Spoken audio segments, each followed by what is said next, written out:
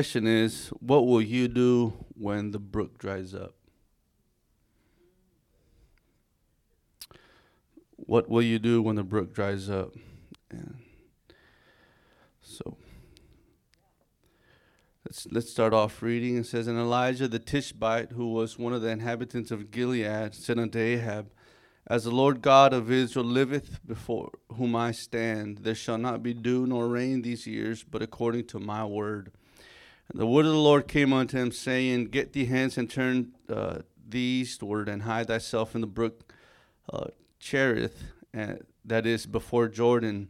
And it shall be that thou shalt drink of the brook, and I have commanded the ravens to feed thee there, so that he went and did according to the word of the Lord. For he went and dwelt by the brook Cherith, that is before the Jordan. And the ravens brought him bread and the flesh flesh in the morning, and bread and flesh in the evening.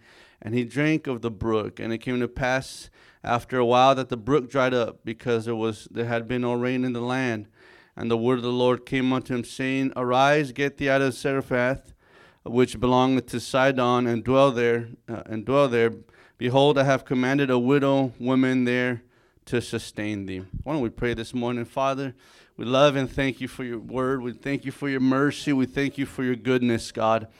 I'm asking, God, that you would help me this morning, God, to convey, Lord, that which you have placed in my heart, Father.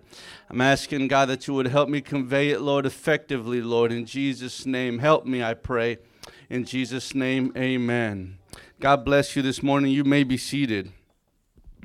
Elijah perhaps is one of my favorite prophets. This man was a man with tremendous authority.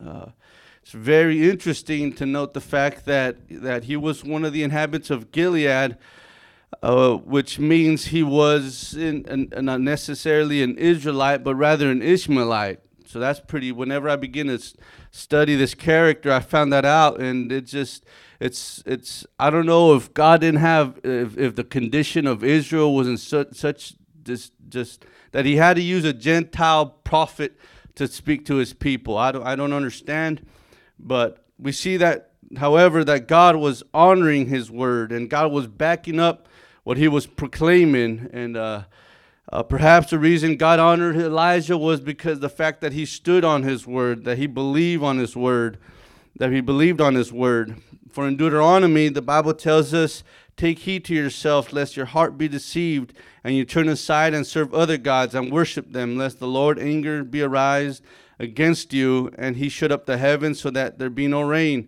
and the land yield no produce, and you perish quickly from the good land which the Lord is giving you. And so it might have been the fact that Elijah knew that scripture, and that's why he stood up and proclaimed that there'd be no rain, for the land was for the people of God were giving themselves wholeheartedly to idolatry at that time that he proclaimed that prophecy. I also believe that one of the reasons that God honored his word was because Baal worship was rampant among God's people in the land, and it was rampant amongst the land. And since Baal was the alleged rain god, I believe that God wanted to prove himself strong. Amen. And he wanted them to realize that only God is in control of the weather and not some deity by the name of Baal. In other words, Jehovah can do for us what no other God can do for us. Amen. This world can fail us, but there is a God that's willing to prove himself strong in our life. Amen. And for he is God over all. It could have been that God was trying to bring them to the end of their idolatry by removing what they were putting their hope in. Amen. So in other words, he want to say, where's Baal at now? You see, I brought a drought, and I want you to call on this God named Baal. I want to know where he's at this morning.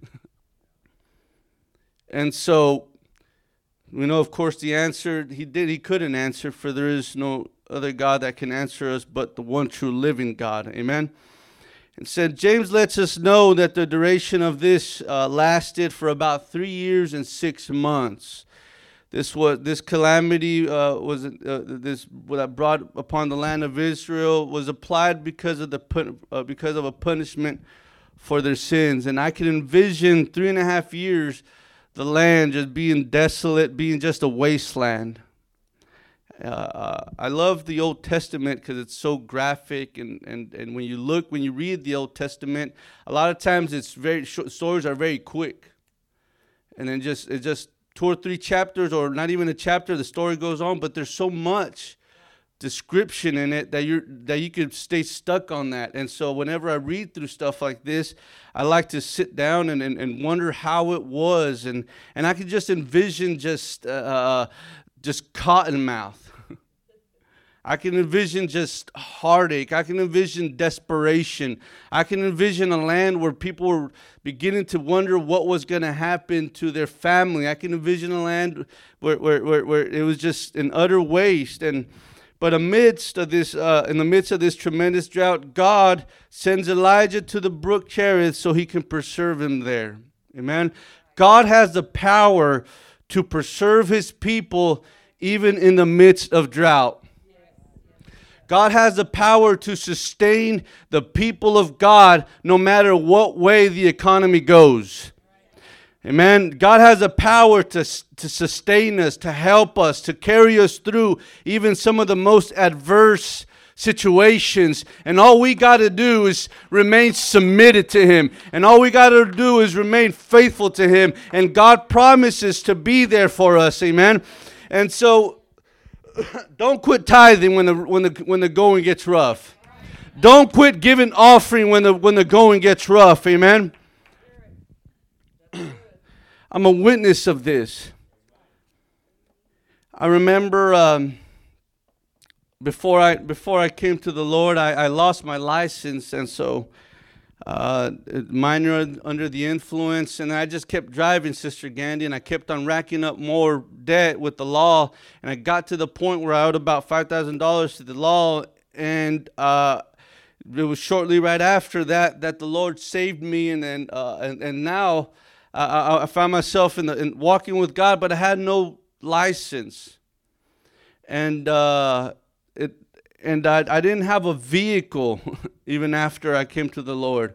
And God was doing a tremendous work in my life spiritually, but I didn't have no vehicle and I didn't have no license. So can you imagine how hard it was to pay back the law so I can get my license reinstated? But God would always make a way. He was always making a way. I remember the first time that I wanted to go look for after I gave my life to the Lord. It was my cousins and I. We went to this outlet out there in California, and we began looking for a job because we didn't want to just stay home. And so now we're looking for a job, and then we're just, all right. Well, you go this way, you go that way, I'll go this way. And so I found myself at a Ralph Lauren Polo, and I asked. I said, "Hey, I'm looking for a job. Do you guys have any applications?" And said, "Yeah, we have applications. Well, come on in, And so I'm sitting there. I filled out my application, and I need you to be here tomorrow, so and so time. And I was like, "All right, awesome. I got a job. Other people rejected me, didn't take me, but I got a job at Ralph Lauren Polo." So then I'm walking. I'm looking for my cousin. And then my cousin, I found him, and I was like, "Hey, what's up, Kevin? Do you have any luck?" And he's like, "Yeah, man, I got hired at Ralph Lauren Polo." He had a car, I didn't. I was going to have to take the bus, but God knew that I needed to make some money, and he provided. And so that's just one of the instances. Another instance, I got a job in the oil field. Luckily, I didn't have to drive. I got a job with my mom, and my mom would take me to work. And then I got a job at a company with a friend of mine, so my friend, he would pick me up in the mornings, and we'd go to work together.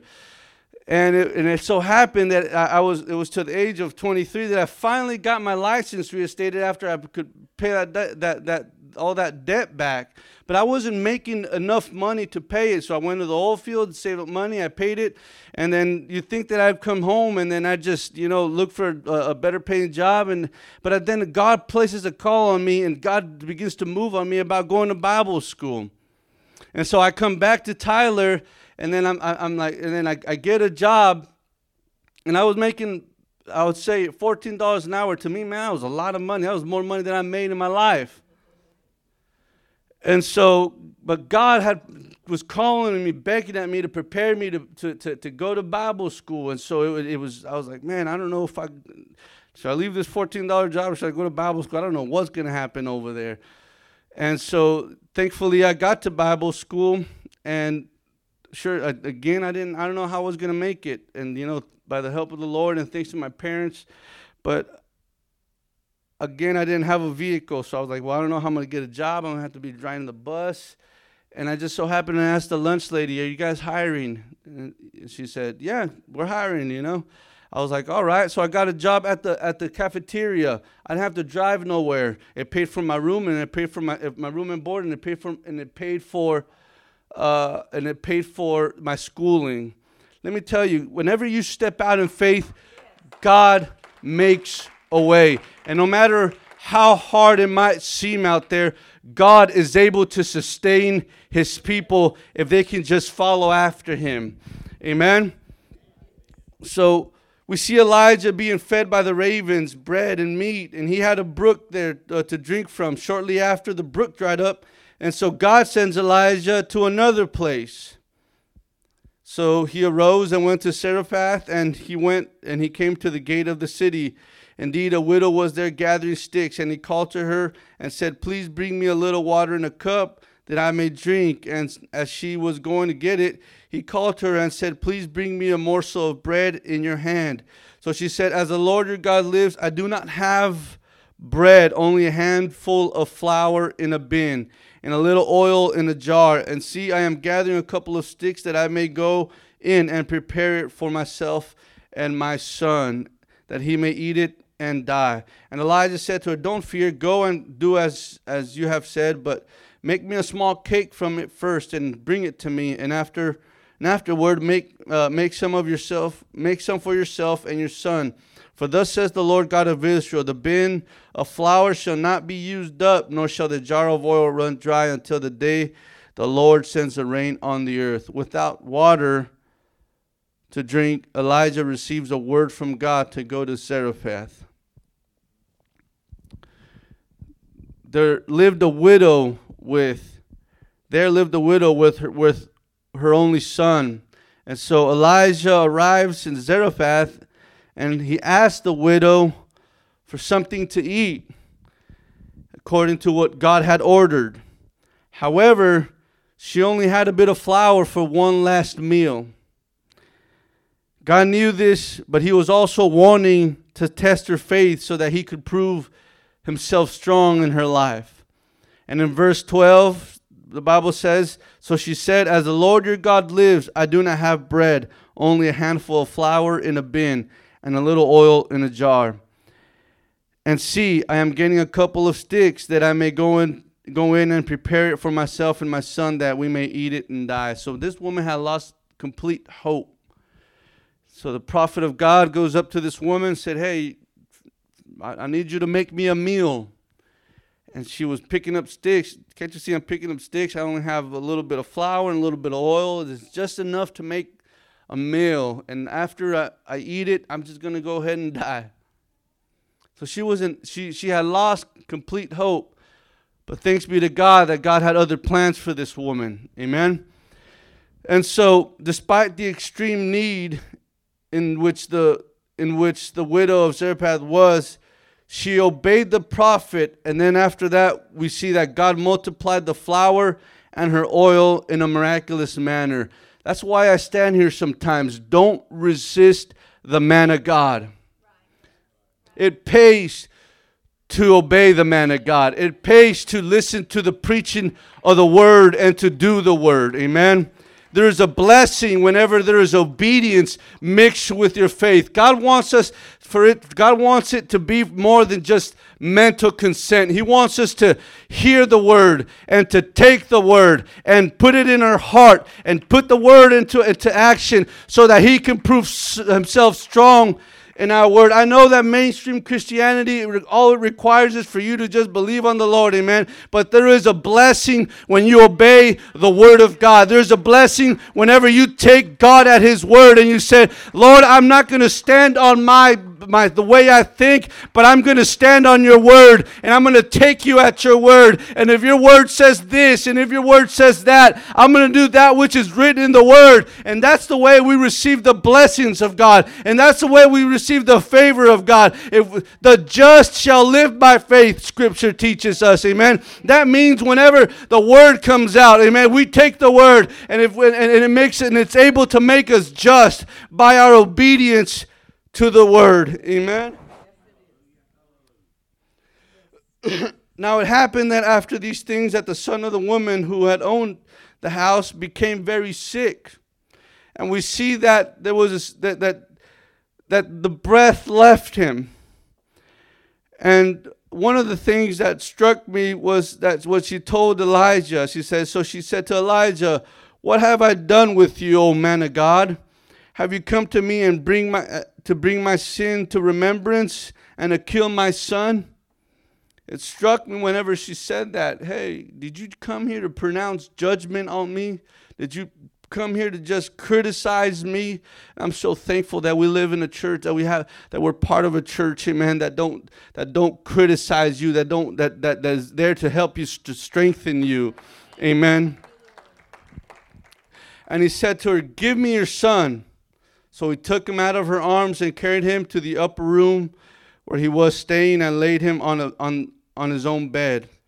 And then we see Elijah cry out, and he begins to pray. And he says, "Lord, oh my Lord, have you also brought tragedy on the widow with whom I lodge by killing her son?"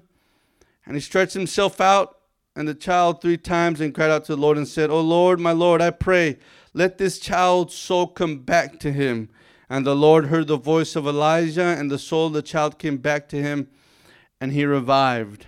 Shortly after the widow's son died, Elijah prays this tremendous prayer, and God resurrects this young man. You see, Elijah did not stay next to the brook protesting, "Why did God dry it up?" Instead, he diligently obeys the word of God and goes to Zarephath without knowing what would happen. The widow of Zarephath did not protest either. Although she was asked to give her last piece of bread to a stranger, we see that because of God's request, we see that God performs a miracle on her behalf. Elijah and the widow trusted that God would act in some manner during these difficult moments, and that's what ends up happening. If they had not taken the steps of obedience and faith, 2 great miracles would have never have happened. The multiplication of the meals would have never happened. The resurrection of the widow's son would have never have happened. And I tend to believe that without obedience, amen, this would have never have happened. Faith is the step between the promise and the fulfillment of that promise. However, when we read through Scripture, every miracle, whether it was great or small, begins with one act of obedience. Perhaps we will not see the solution until we make the steps of faith that are required. And I don't know who I'm talking to this morning, but God is waiting on us to step out so He can confirm. Amen. God is waiting on us to take Him at His word so He can confirm His word. Amen. As I told you the story before, I did not know what was going to happen to me. I just felt it strongly. I felt that direction, and I stepped out, and God caught me in Stockton, California, and He made a way. He provided a way. I graduated with my associate's degree. Amen. I came back to Texas, not knowing whether I was going to get a good job or not. I came back, and now I'm making a few more dollars than I made before I left to California. Listen to me. Whenever God moves on you, He's just waiting. He's waiting to bless you. But we got to act upon what God places in our heart. A lot of times we count the cost and we see, well, I'm not going to be able to do this, or I'm not going to be able to do that, and I'm not going to be able to, and I'm not. What if this doesn't happen? Well, this is going to have to be stripped away. This is what is going to have to be taken away, amen. But listen, let me tell you that it's worth giving up whatever you have to give up to serve the Lord. God has far greater plans for us. He's got a far greater, better future for us. If Elijah would have stayed at the brook, pouting and crying, he would have never gone to the widow's house, and he would never experience what he experienced.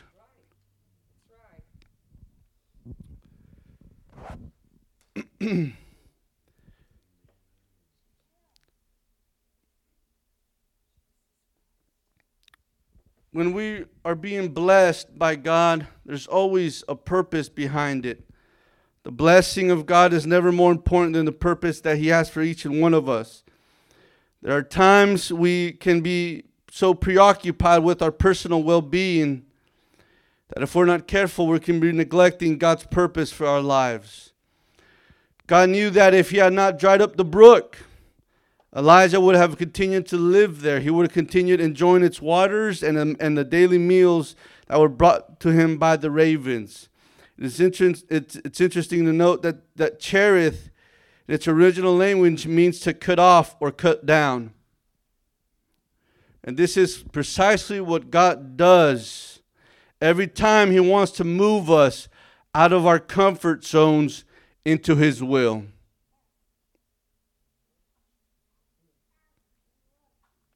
He begins to cut things down.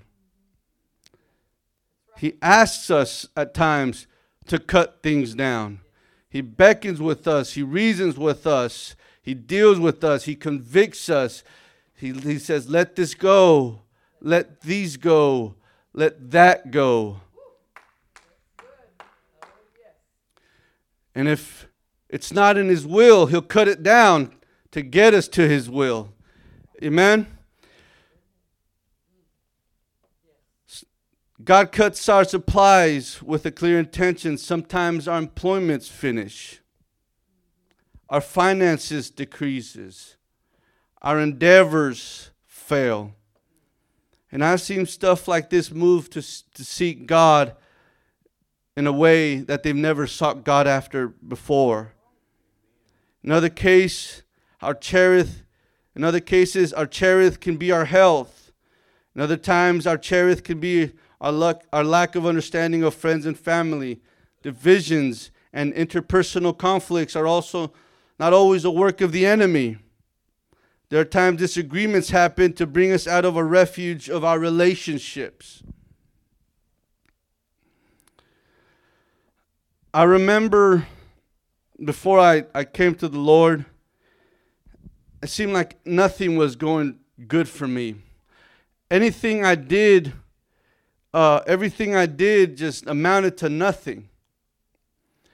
And I was trying to be a good person, and I was trying to be a moral person, but at the same time, I was tied to things that were destroying me.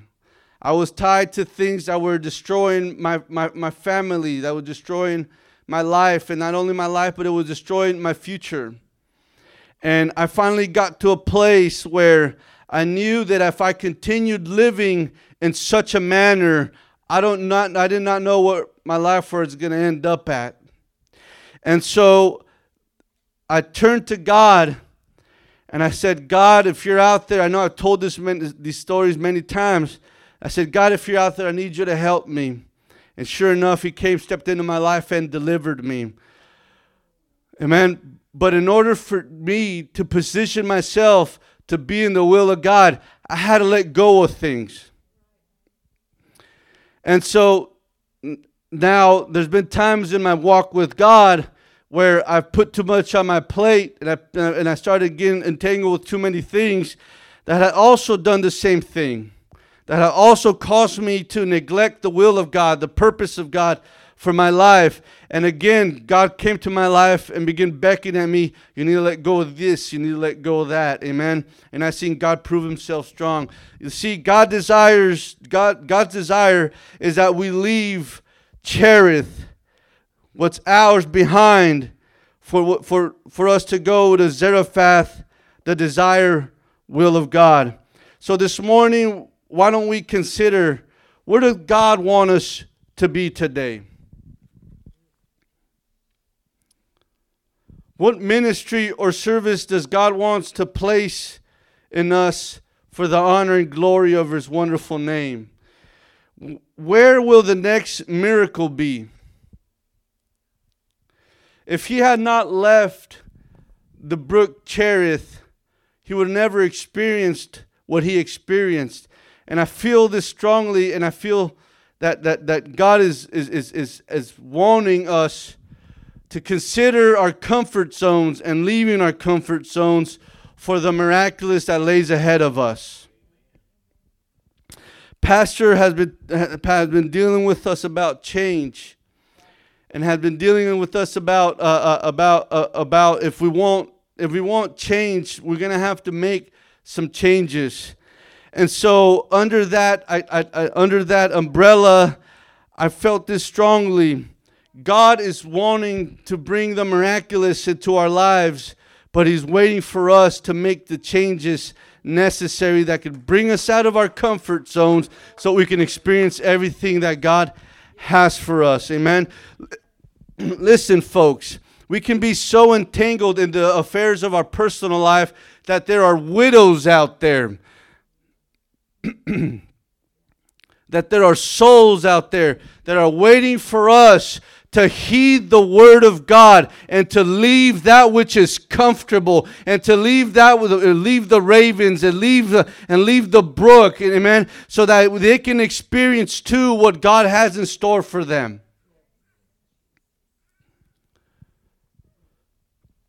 I want us to stand this morning.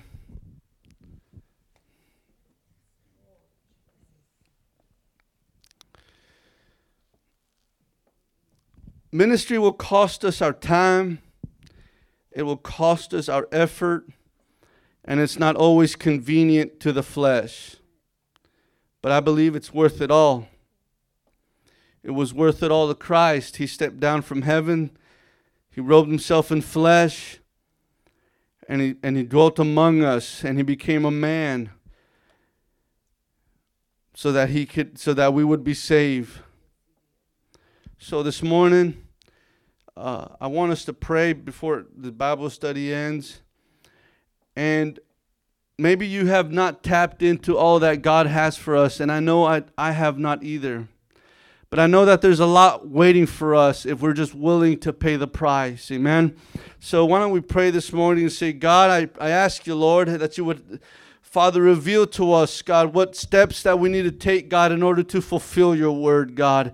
If you see us walking in our own ways, I ask, God, that you would help us, Lord, that your word may flow forward, God, and give us direction, God, so that we can experience the miraculous, Father. I ask of you, God, that you would help us, Lord, to follow after you, God, to deny ourselves, God, to take up our cross, God, for we want to experience everything that you have in store for us, God. Help us, Lord, continue to deal with us, Lord. Continue to beckon at our heart, God. Continue to move in our soul, God. We want everything that you have in store for us, God. In Jesus' name we pray, Lord, and we thank you, Lord, this morning. Amen. God bless you this morning.